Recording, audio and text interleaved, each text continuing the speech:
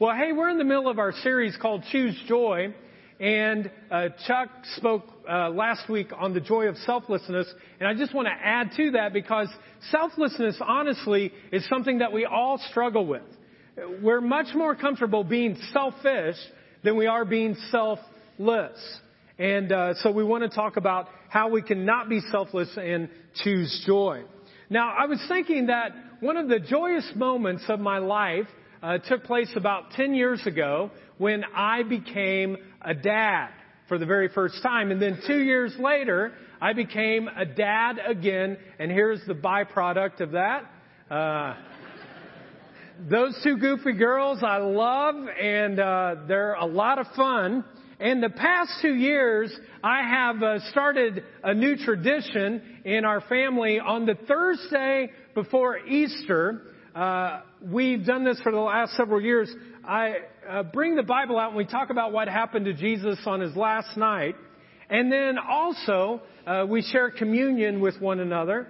And then I actually wash both of those goofy girls' feet. Now, some of you might be thinking right now, you wash your daughter's feet? My kids' feet smell. I mean, they really, really smell. Are you telling me that just because you're a pastor boy that your kids' feet don't smell? No, I'm not saying that. In fact, my daughter Jordan, I would put her feet up against any feet in this whole place. Because she plays soccer, and I mean at the end of soccer sometimes, it is so bad. I mean, it's toxic. We've seen paint come off of walls before. You know, we've had to repaint her room. And now the reason, though, that I wash their feet on this particular day, and we've done this, is not because their feet smell, but because I want them to see the servant that I follow. I want them to understand what it means to have an act of selflessness. I want them to see that their hero, at least for right now at 10 and 8, I know that'll change when they're teenagers, but at least right now, their hero doesn't mind getting on his knees and washing the feet of them to model to them what the King of the universe, the person that I follow and surrender to, did. Now, some of you might be thinking, I don't know this whole Bible Jesus thing very much, but you're telling me this guy Jesus actually washed people's feet? Yeah, he did. In fact, he didn't just wash one person's feet, but he washed 12 people's feet, his disciples, his best friend. Now think of that. The Son of God, the one from heaven, the second of the Trinity, God of very God, who was there at the beginning when everything was created, he actually lowers himself and becomes selfless to serve others. Even those who would betray him and deny him. But why? Why did Jesus do this? Well, on the night before the cross, they had a dinner. And for some odd reason, they forgot to call the feet washing boy, whose role was a servant or a slave. You see, what you need to realize is in Jesus' day, no one had shoes. They either were barefoot or they wore sandals. And everything that you can imagine that was inside a house was thrown out onto roads. And animals went down these roads. And so every time a person would be out there, their feet would get really nasty and smelly and stinky and dirty. And you didn't want that coming into your house. And so you would hire a servant or a slave to wash their feet when they walked into the house. And for some reason, the guys who put the dinner together didn't get a hold of the feet washing boy. And so when they walk in, they're all like, I'm not doing that. I'm not washing anyone's stinky feet with all that junk on it. I'm not doing that. And Jesus is like, I got it, guys. And he gets down and he washes the feet of every single one of them. And he models for them that the greatest in the kingdom of heaven is the one who lowers himself to serve. In fact, Scripture puts it this way. Jesus came to serve, not be served, and then to give away his life. In other words, what Jesus said, what this life is all about, folks, is others first. Others first. And that's our big idea this morning. And you can write that down, okay? Others first. And that's the key to the way Jesus lived his life. Every time he walked down a road, others first. Every time he saw other people, others first. Folks, at the heart of selflessness is actually putting others first. Now you might ask, why? Why should I be selfless? I mean, it doesn't sound like there's much reward to that. Like if I put others first, that means I'm not first, so that means I don't receive any reward. Well, actually, that's not true. The very first point I want to talk about selflessness this morning. Why should you do it? Because selflessness actually leads to rewards. In the letter that we've been looking at all summer, Philippians, which was written by this guy by the name of Paul, he talks about the act of selflessness that Jesus lived out and what rewards he received. In chapter 2, verses 9 through 11, which Chuck touched on a little bit last week, but I really want to dig in today. In verse 9, it says this, because of this, and what is this? This is the fact that he lowered himself. He not only washed feet, but he went one step further. He actually, the one who knew no sin, who had not caused any trouble whatsoever, he died a criminal's death and took on all of your sin on a cross. Because of this, then here's the reward. God raised him up to the highest of heaven and gave him a name which is above every other name. And so there's Jesus. He was spit on. He's tortured. He's whipped. He's nailed to a cross. You look at him and you finally are like, how could this guy ever receive any reward? It's a criminal's death. Look how weak he is. Look how inferior he is. If he is so great, if he's so strong, why can't he come down the cross? And that's what the Jewish leaders said. And he's dying there. And why does he do that? Because of his great love for you. He is head over heels in love with you. And if you were the only person on planet Earth during that moment, he wouldn't have said, oh, let's get a few more people because I'm not so sure about this one. No. He'd say, I'll die for them. Folks, at the end of the day, the question that you have to ask yourself is this. Do you believe that there is a good Father, a good God, a good Savior who sees and knows and he records and he rewards? So why should I choose selflessness? Because selflessness actually rewards us. Now on Father's Day, I know some of you guys are single dads. And so you go to work and then you pick them up from daycare and then you come back and you try to put everything together and you get the food together and you get it all done and you think to yourself, man, this is a thankless job, but God sees and God rewards. The dad who works long hours, maybe you take on 2 jobs sometimes and you try to do this to provide for your kids. No one may see, but God sees and God will reward. The dad who decides, hey, I'm going to put aside my hobbies, my self-interest. I'm not going to, get as big and buff as some of these other guys that I work with because I'm not going to spend all the time in the gym. But I'm going to play Monopoly.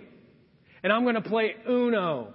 And I'm going to do all the things that are there to try to engage with my kids and spend quality time with them. And even though you think no one sees these things, God sees. And God will reward. The guy who comes here to the jar and they say, you know what? I'm going to model to my kids the importance of what it means to serve the church. And so you get here early for setup, or you do tear down, or you play in the band, or you work upstairs with the kids, or you work in a small group or in hospitality. You do something and you're modeling this to the people around and you're like, no one ever sees what I do. Yeah, there is someone that does. God sees. And God will reward. And the dad who makes it a priority to say, if our family's here in Muncie, on Sunday, we're going to be at church.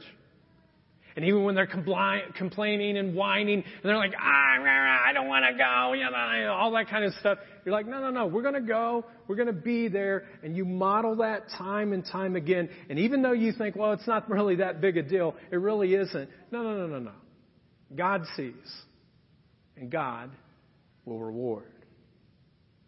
Now, do you ever find yourself, guys, sometimes, though, when you're trying to do all of this and you're like, how are we going to do it all? Do you ever wonder this question, what's the use? Like, what's the use of living selflessly and putting others first and making church a priority and my kids a priority and all of this? Like, what's the use? Well, honestly, there's no use if there is no God. If there's no God, there's no use. But there is a God. And that God sees and He knows and He's recording and He rewards. The point is this: selflessness leads to rewards. God exalted Jesus, it says. He raised Him up to the highest heaven and gave Him the name above every other name. Yeah, but that's Jesus Christ. I mean, I get why He's going to reward Him. Look what He did on the cross. He's the Son of God. That's His flesh of very flesh. I see why He would do that. But why would God reward me? Is He really going to reward me, Chris? Yes, He will. In fact, Scripture tells us that. Here's one example. The Scripture says this: humble yourself in the sight of the Lord, and He will, what's it say? Lift you up. Is that a reward? Yeah, He says if you humble yourself, He's going to lift you up. Here's another Scripture. So humble yourselves under the mighty power of God, and in good time He will, what's it say? He'll honor you. He's actually going to honor you. But that's going to be really hard, isn't it? To do that? Yeah, it is. But that's why the Scripture goes on to say this: give all your worries and cares to God, for He cares about what happens to you. Proverbs 29:23. Pride ends in humiliation, while humility brings what? What's the word again? Honor. God doesn't just have you do stuff. He says, I'll reward you. Folks, throughout the Bible, selflessness leads to rewards. And the reason is those rewards bring us into a pathway of joy that we get to experience, both on this side of heaven and in heaven. Now, in referring to the greatest selfless person ever known, Paul speaks into Jesus Christ's life. He says this again: because of this, God raised Him up to the highest of heaven and gave Him a name which is above every other name. The name that is above every name. Look at the person beside you. Wake them up if they've fallen asleep, okay? And just tell them, every name. Tell them, every name. You say, well, I thought of a pretty important name, Chris. I thought of this important name. That's a pretty high name. This is a name I'm thinking about. And I think, no, you didn't. There is no name that is above the name of Jesus Christ. Verse 10. So that at that name of Jesus, what's the next word? There's that word again. Every knee will bow. How many knees are going to bow? How many does that include? Every. All. They're all going to do it. Now you might be thinking, yeah man, but I know this one guy. He's a big Harley dude. He's got tats everywhere. He looks like he could kill someone. He walks into work sometimes. I'm just scared to see him walking in. And he's walking in. I don't think he's going to bow. He's going to bow. He's going to bow. Anyone and everyone that you think of, they are going to bow. And so every knee will bow in heaven. What's that mean? That means all the angels, everyone who has ever died before and is in heaven, all those knees will excitedly bow down. They'll do it willingly. So that's in heaven, but then it goes on to say, not only in heaven, but where else? On earth. So that means everyone who is here, when Jesus Christ comes, every knee is going to bow, whether they believed in Christ or they don't. If they're close to God or they're far from God, all their knees are going to bow. In heaven and on earth, and then what does it say? Under the earth. What's that mean? Every demonic spirit, every person who chose to walk away and not choose Christ and have nothing to do with Him whatsoever, and those who choose themselves to follow Satan, Satan himself, folks, in that moment, his knees are going to bow. Every knee will bow. Verse 11. And every tongue will confess. What's that mean? Not just they're going to say it, they're actually going to have to say, this is true. This is true. That Jesus Christ is, what's it say? Lord. Now, God's Son had a particular name when He was here on planet Earth for 33 years. What was His name? You're so much smarter than the first celebration. I asked that and no one said a word. Jesus, 33 years, that's it. But once He ascended into heaven, and He took His rightful place at the right side of the Father, He gets a different name, and that name is Lord. How do I know this? In Revelation, the Bible says this, on His robe and on His thigh, that is Jesus, on His robe and on His thigh, God's Son, He has a name written, King of Kings and what? Lord of Lords. That's the reward of selflessness that Jesus received. He said, hey, everyone in heaven, I want you to see right now. You know who this is? This is the Lord. Think about that. You walk around. You the Lord? Yeah, I'm in. Not Jesus Christ, not Jesus, not the little Jewish boy, not the carpenter. He walks around and everybody knows He's Lord. The Father says, I want you to see who this is on that first moment when He ascended into heaven. You are the Lord. If you would, because we don't say this enough, sometimes we don't use this language, but we really should. I'd like you to turn to the person beside you, because this is a true statement, and just tell them, He is Lord. Okay, so go ahead, do that real quick.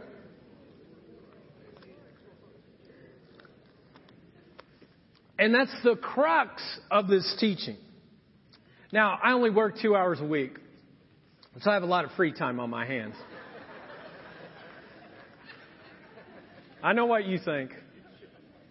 So I did a little Google search this week, and I Googled the name Jesus, and in 0.55 seconds, there were 894 million hits that you could go to in the midst of that.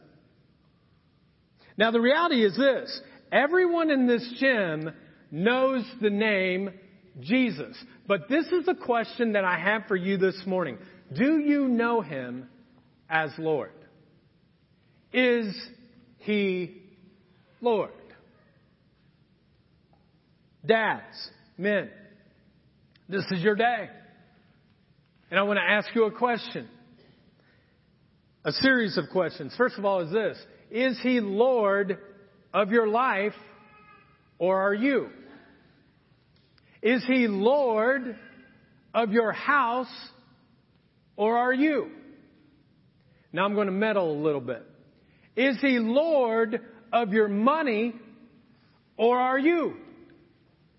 Is He big man on campus and everywhere you walk, or are you? You see, folks, knowing about Jesus and respecting Jesus and even loving Jesus is not enough. But you must finally come to the point where you bow the knee and you believe and you say, He is Lord over me. So why should I choose selflessness? Because selflessness leads to rewards. Here's the second reason. Selflessness moves us to worship. It moves us to actually take the focus off of ourselves and to worship. Now, there's a lot of confusion with this word worship. today. And so I want to just give a very simple definition. It'll come on the side screens. Worship is anything that you do that brings pleasure to God. That's it, folks. And did you know you were designed for God's pleasure? God wasn't lonely like, oh, I'm so lonely, I need to create something. Because if he would have known the way we turned out, But no. He said, I'm creating them for my pleasure. I like to see what they do. I like to see them enjoy life. I like to see the gifts that they have and how they grow them. They give me pleasure. The moment that you were born, God had this huge smile on his face. He's like, they're arrived now. They're here. God did not need to create you. He chose to create you for his enjoyment. And you bring God great enjoyment. Living for his pleasure. And that is the essence of worship. Folks, worship is not just about coming to church. People will use that phrase sometimes. I'm going to worship today. Well, what did you do yesterday? Worship is not a style. It's not the style of music we do or the style of this church. Worship is a lifestyle. 24/7, every day, you live a lifestyle that there is one who is Lord, that is not me, and I want to bring great joy to him because he has pleasure in me. Scripture says this, take your everyday, ordinary life, your sleeping, eating, going to work, and walking around life, and place it before God as an offering.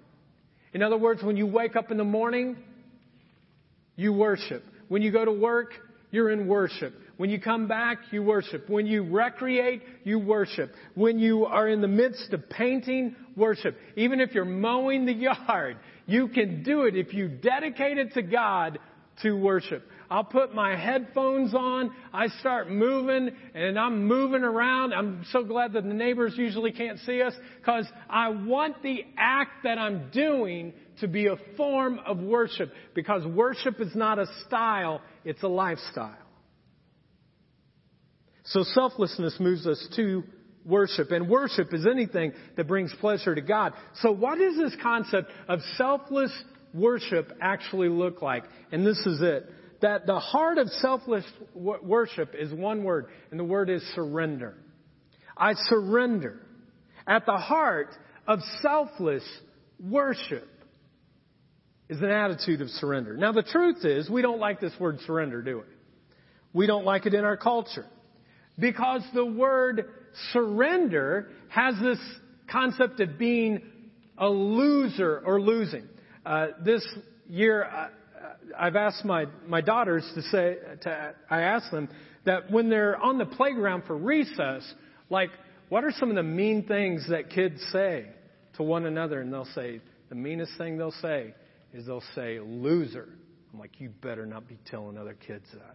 They're like, oh, no, Daddy, we don't. We heard it from all the other church kids. Those are the ones that have taught them that word. Just joking. And I'll say loser. And they're like, yeah. And I was like, what if you really want to tick them off? And they said, well, what they say, not me, Dad, but what they say is whatever, major loser. I'm like, really? And they said, Dad, it's even got sign language with it.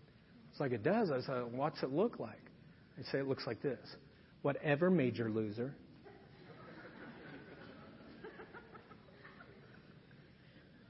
So some of your kids may be doing that. Whatever, major loser. So I'd like you to turn to the person beside you right now and encourage them by letting them know. No, don't. Some of you were getting ready to start. We're in church, folks, okay? We're in church. But this word surrender is always kind of seen as a negative. I'll still never forget the first time I experienced this concept of this idea of surrendering. I think I was about 4 or 5 years old, and my parents had left the room, and then all of a sudden my brother pounced on me like a lion on a gazelle. So that's my brother in the back, and that's me in the front. And he pounced on me, jumped on me, threw me to the floor, slammed me down, got me down, put his knees on my arms, held me down with his hands. And he's like, say it. I had no idea what to say. He's like, you say it. was like, I don't know what to say. You better say it. And I'm like, I'll say it. What is it? He's like, I surrender. I go, I surrender, I surrender. And then I started yelling. I'll never forget this. I was like, Mom, Dad. Because he didn't want me to surrender at that point because he didn't want to have to surrender. But he had me down like that. Now, folks, the problem is with this word surrender, it's always seen as weakness or being inferior. Or someone's jumping on you, forcing you to do this. It's not so much so, surrender in Scripture is not so much this image of my brother holding me down and making me to surrender, but actually the image is more like this. You have a choice to surrender, and you lift your hands up to God, and you're like, God, I can't do this life on my own. I surrender it to you. And so that's why sometimes when you see people worshiping, they lift their hands. Why? Because they're surrendering to God. Sometimes in my prayer life, when I'm praying to God, I'm like, God, I can't control anything. And the things that I'm anxious about, I can't control. So God, I'm lifting my hands up to surrender to you. You acknowledge that. And what happens when you do that, then all of a sudden the focus is not on me, but it's on thee. It's not upon self, but it's on a Savior. And you move from asking the question or repeating the response, this is what I want, this is what I deserve, to asking the question, God, what do you want? Now, dads, all the men in our church, I have a question for you this morning. When was the last time you had a moment with your Heavenly Father, just the two of you, in a quiet place, where you lifted your arms up and you said, God, what do you want? What do you want? What do you want me to do? What do you want me to say? What do you want me to think? What do you want me to surrender? What do you want me to do to put others first in my life? I've shared this with you before, but I have to actually put a sign on the door that leads from our garage into our house that says, kneel and pray, because I know I need to surrender when I walk into that house, that I'd be the best man, the best father, the best son, the best person I can be, the best husband I can be. Well, when you kind of have this selflessness, when you put others first, God will reward you, and also then God will move you to worship, a surrendered worship to Him. And when you do this, folks, you experience joy. You experience joy. So how can you experience joy in worship? Well, first of all, you exalt Jesus. In other words, that word exalt means to lift Him up, to elevate Him, to raise Him up. You see, the problem, though, when we exalt someone else, that means we're not exalting ourselves. And most of us don't like that. For example, what do you think when it comes to the Olympics, the podium people, first, second, third place, gold, silver, bronze? Who is the person that is most disappointed when they're on the podium? Silver. It's always silver. You know why? Because if you're bronze, you're like, dude, I made the podium. And if you're gold, you're like, yeah, it's never hard to win, folks. I tell my daughter that all the time. It is never hard to win. Winning is easy. Receiving that is easy. But when you come in second place, what does your character look like in those moments?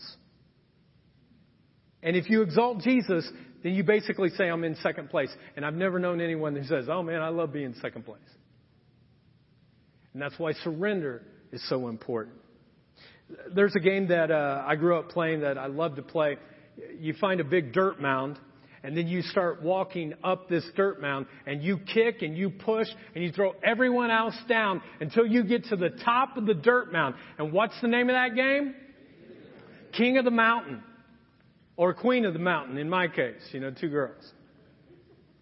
And the only problem with this game, folks, the only problem with it is that some people take it from childhood to adulthood. And they keep trying to live, trying to be the king of their own mountain. And they'll do this with their families, marriages, school, work. The goal to this whole game is to reach the top, but the strategy is to do whatever it takes to get there.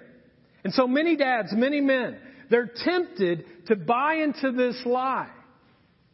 And what they'll do is they'll be unfaithful to a spouse, or they'll ignore their kids, or they'll become a workaholic, and they'll just become dishonest around other people. Well, let me give you some advice, men. If you didn't know this, dads, if you didn't know this, there's already some on the mountain, and he's not coming down. He's already the king of the mountain. He's the king of all mountains. He's the King of kings and the Lord of lords. And we confess him as Jesus Christ. So the first key is to exalt Jesus. The second thing is to engage others. That you actually engage others if you want to have joy in your worship, to experience joy in worship. Folks, one of the things that gives great pleasure to God is when we serve other people, when we put others first. In a couple of weeks, we'll have our 4th of July outreach, and I would strongly encourage all of you, if you don't have plans, make this your plan. Our family has committed each year to go do this, and my girls love it. And we get invited to a lot of different things on the 4th of July. We just say no because we know the payoff is going to be when they get those glow-in-the-dark necklaces and they get to pass them out and they get to be able to be Christ to other people and show God's love in practical ways to others. And so that's what we've done year after year, and they love it. Now, the only thing that sometimes happens is they have a way of holding a few back at the end. And then all of a sudden they become jump ropes and like hula hoops. I'm like, you're supposed to give those away, girls. They're like, Dad, we gave out, 1,800. Can't we have a few, And so that's the only thing with that. But what a gift you could teach your kids, dads, this 4th of July. What it means to give to someone else and still enjoy all the fireworks of that. Here's the final thought. Worship encourages yourself. It actually encourages yourself. When you get the focus off of yourself and you focus on others, you put others first, and the first one is Jesus himself, you exalt him, encouragement and joy invade your heart. I mean, there is no greater encouragement in life than when we do something to please God. Because pleasing him and worshiping him and surrendering to him is why you were created and what your purpose is. This past week, my daughter, Jordan, had soccer tryouts. They had already told her and a few of the other girls that they had made it, but they had a group of other girls that they were going to actually have try out. And so when they went to try out, Jordan actually went and played with them. And I said, hey, Jordan, make sure you encourage all those girls. Get to know them and, let them know that they'll do a good job. And she's like, all right, Dad, I'll do that. And so they had the tryouts. She gets back in the car where we're leaving. She's like, Dad, there's this one little girl that she's moved here and she doesn't know anyone. They moved from Hamilton County and they live here now and they don't know anyone. I'm like, well, what's her name? And she's like, I don't know. I'm like, what do you mean you don't know? You just practiced like 2 hours. You don't know? She's like, yeah, I don't know. Well, we go swimming after this, and wouldn't you know it, we go to this swimming pool, and we're walking up, and this little girl is right there, and I'm like, Jordan, you need to go over and introduce yourself, find out what her name is, kind of do that. Others first, because I'm thinking this whole week, others first, others first. And this is what my daughter said. No. I was like, whoa, that wasn't supposed to work out. Hey, others first. No. I'm like, well, Jordan, she doesn't know anybody. I mean, it'd just be good for you to... Nope. I'm like, okay. So I go over, I'm hanging out with a friend of mine, and then all of a sudden I see her walk over, and she's like, I did it, Dad. Her name's Mallory. I'm like, oh, okay, cool. So I'm like, man, this others first thing, I'm parenting really well. This is good. And so, found out her name, buzzer rings, pool's getting ready to close. We're walking out. I did not eat much lunch that day. It's almost 9:00. I just want to eat. My stomach's growling. I just want to eat. And we're walking, and I see that little kid, and I see like what I think is her mom and a few other kids. And have you ever done this before? You're walking, and you just want to avoid the person. Don't act like you don't do this, because I've seen some of you do it with me before. And so I'm walking out and I'm like, I just want to avoid this. And then all of a sudden I get this prompting from the Holy Spirit. Others first. So I walk back. I introduce myself. I find out this woman's name is Julie. And I find out her daughter's name is Mallory. And they tell me the story. And I walk out and I see my wife out there. I'm like, well, here, you can meet my wife. And I'm introduce them to Jen. We had some friends that attend here at the Jar as well, and introduce them to them. And then all of a sudden they get to know each other. And the next day they trade and they start texting back and forth, and like hairstylists and doctors and plumbers and all these people going back and forth. They're doing all of this. And Jen did such an awesome job kind of doing that. And you know how long that took me, folks, to spend that time? 15 minutes. 15 minutes.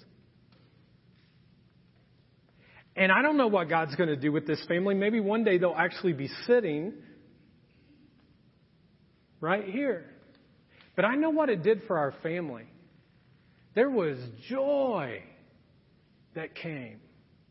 And not just me, but the whole family. Growing up as a kid, my parents, since I was a PK, a preacher's kid, they would always come up to me and they're like, now you need to have joy in your life. And you know what the formula is for that, right? Jesus first, others second, yourself last. And I'm like, oh my goodness, whoop-de-doo, oh great, I bet all these other kids that aren't pastors' kids, their parents aren't telling them, Jesus first, others second, yourself last. Well, I didn't always listen to that growing up. And as I became an adult, I actually got dyslexia to this whole formula. And many times what I found myself doing was I would have this formula called YOJ. You know what YOJ is, right? Yourself first, others second, and then maybe Jesus gets something at the end. And so dads, fathers, men in our church, this is my challenge for you this week. Don't live a YOJ life this week. Don't start with yourself and then think about maybe others and then maybe Jesus. Actually live joy. And joy comes when Jesus is exalted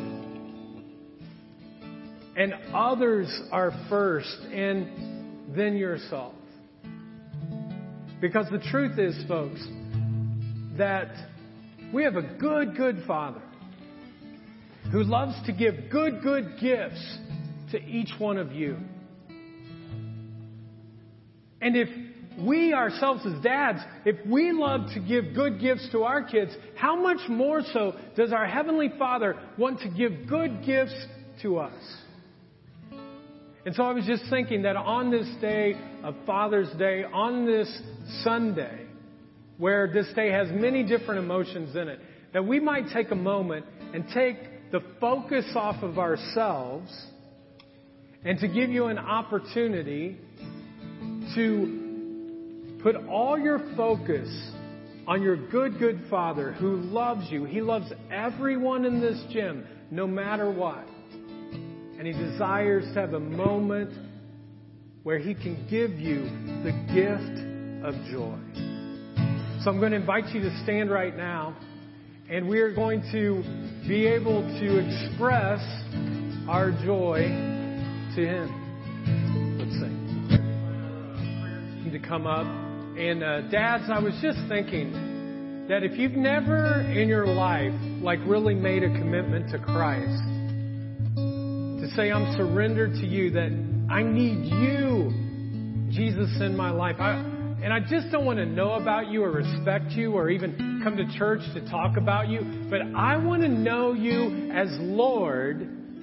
Then why would you leave from this place not making that thing right? And so if today you're at a point where you're like, I'm ready for that. I'm ready to surrender. I'm ready to ask for forgiveness. I'm ready to actually say, God, I need you to guide my life, to direct my life. Then I'm going to lead us in a prayer here in a moment. And I'm going to invite you to join me in that prayer. And here at the Jar, we never pray alone. We always pray together as a family.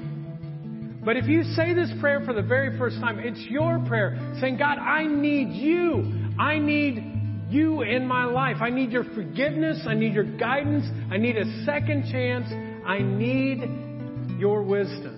I need you to be Lord. And so I'm going to invite us in this prayer, and we'll just invite you to repeat it after me. Let's pray. Just repeat after me. God, thank you for sending Jesus to save my life. Jesus, forgive me. Make me brand new. I believe you died and rose again so I could live with you.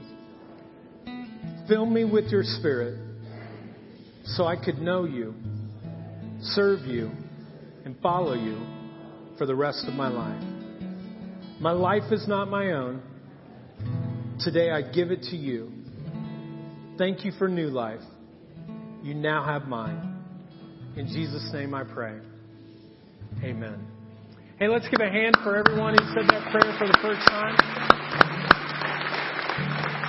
And if you said that prayer for the first time, back here in this corner, there's someone that just wants to encourage you in your faith, give you a free gift of a Bible, and so you can go back there and do that, or you can come up and ask for prayer for anything. Have a great week. Know that you're loved in this place. Happy Father's Day, everybody.